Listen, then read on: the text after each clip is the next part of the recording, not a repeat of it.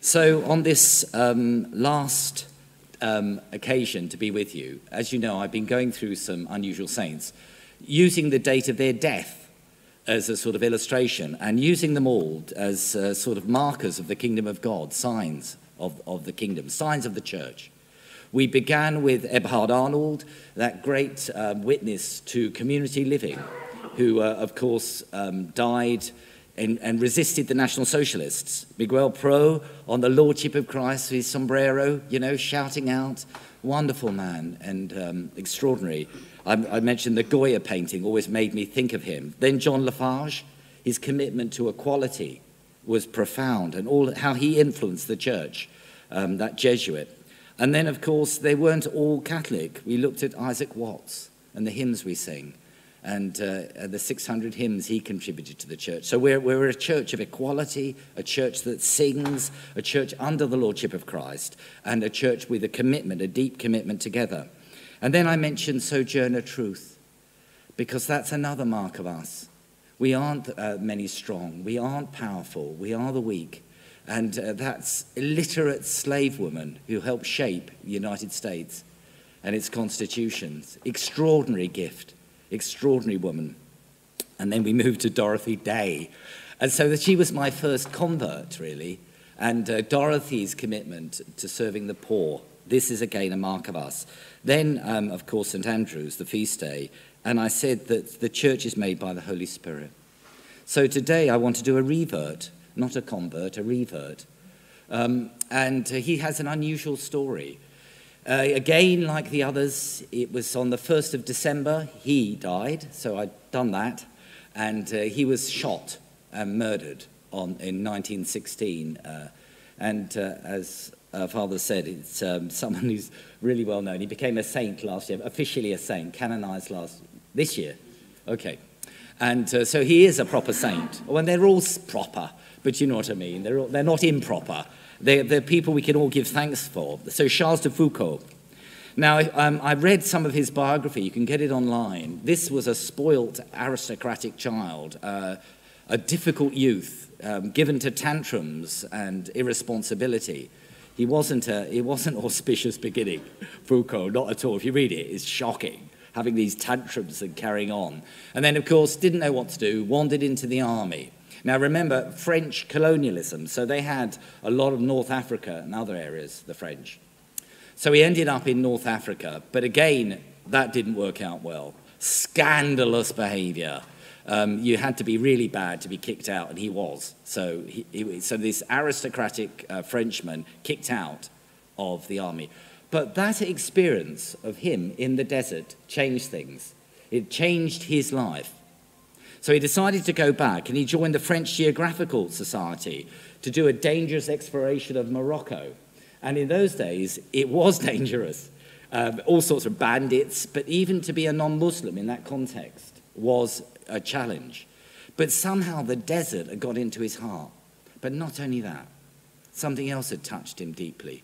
Something extraordinary that we need to hear, something that I encountered myself. When I was responsible in a large area of England. There were 88 mosques in my area and madrasas, and I was the man responsible for interreligious dialogue and community relations.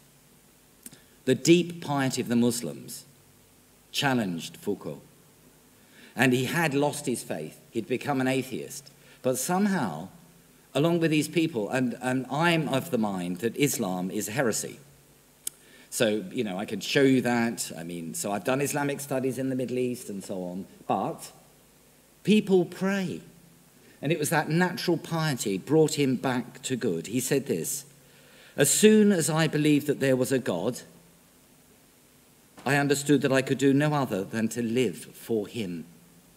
And his religious vocation dates from the same moment as his faith. So what did he do? He went off on a pilgrimage into the Holy Land to follow the steps of Jesus. I don't know if any of you have had that privilege to do that.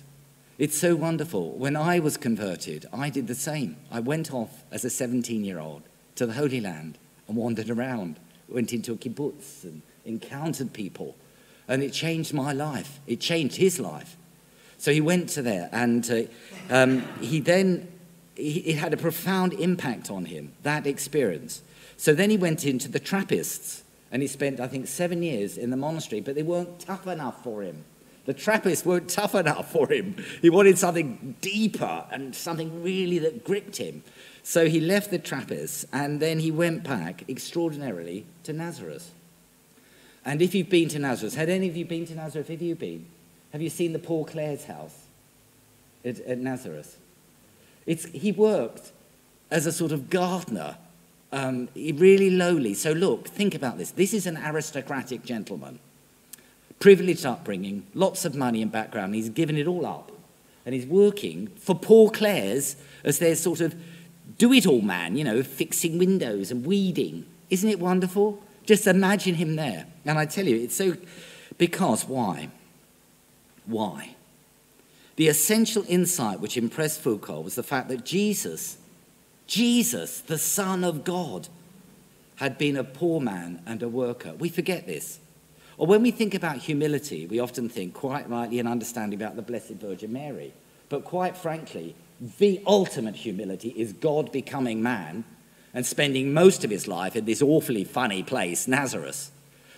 80% of his life, if not more, is spent in obscurity, our Lord. And that caught Foucault's imagination. Do you know, I loved it this morning when another priest came along and I could sit behind him in the spirit of Foucault. Downward. Christ's path is downward. And the only way to sanctity and holiness is downward, brothers and sisters. Downward. So it's great. I know it's tiny and I'm still up here, but anyway, I liked the idea. So it suited me doing Foucault. He tried to put it in practice. Nazareth, he realised, though, can be any place. It can be here. It doesn't have to be over there with the Paul Clares. He realised that. So he went off. He got ordained and he went back to Algeria, to the oasis of Beni Abbas, which is on the border of Morocco. And he wanted to develop a new model of contemplative religious life, a community of little brothers, and to live among the poor in spirit, in service and solidarity. He said this: the whole of our existence, the whole of our lives should cry the gospel from the rooftops, not by our words, but by our lives. That's the spirit of Francis of Assisi. When all else fails, speak. Yeah? It's our lives that they'll know. And he spent 15 years in the desert. When they found that remote Beni Abbas became too congested, he decided to go even greater solitude in Tamaracet. It's a small outpost in the rugged Hogar. And it was there in 1916. So the First World War's broken out. And colonial powers have proxy wars going on all the time. We know about this, don't we? So the Germans and the French were sort of fighting, of course, in Europe. But things were going on. The Tuareg rebels thought him, former French officer, was a spy. If you can see films of him, films are made about him. Have you seen any of those? They're extraordinary. I remember seeing the film where the Tuareg rebels kick in the door and shoot him in the head. You should read his biography. It's so exciting. Because when they uncovered a French general who's committed to him, wanted to make a sort of, a sort of shrine for him, and they uncovered his body, it was incorrupt. And those of his companions had rotted away. We're talking about a godly man here, an extraordinary man. And what can he tell us? I've said each of these people tell us something. I'll tell you what he tells us.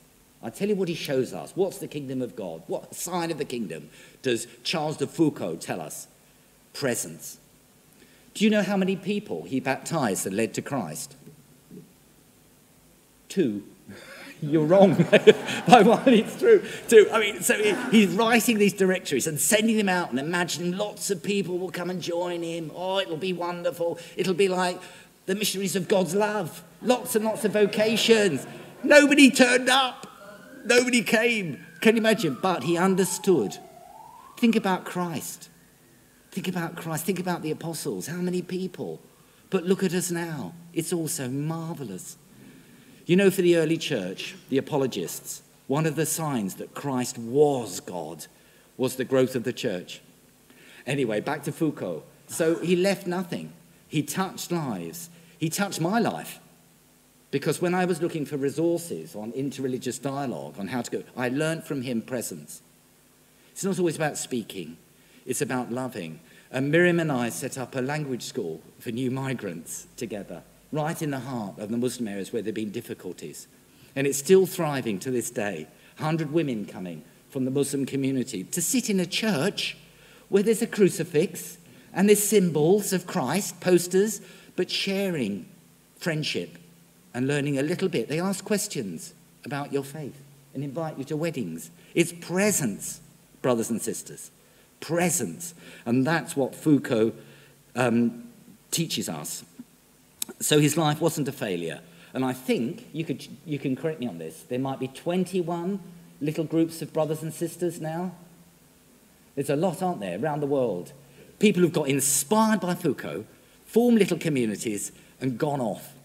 So if a seed doesn't die, isn't that right? It abides alone.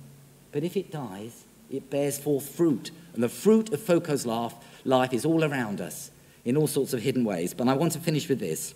This is his spirituality in a brief testament. Remember, though, that I want to do the prayer of abandonment too, that's the one thing he's really known for. Do you know that prayer? I'll do it at the end.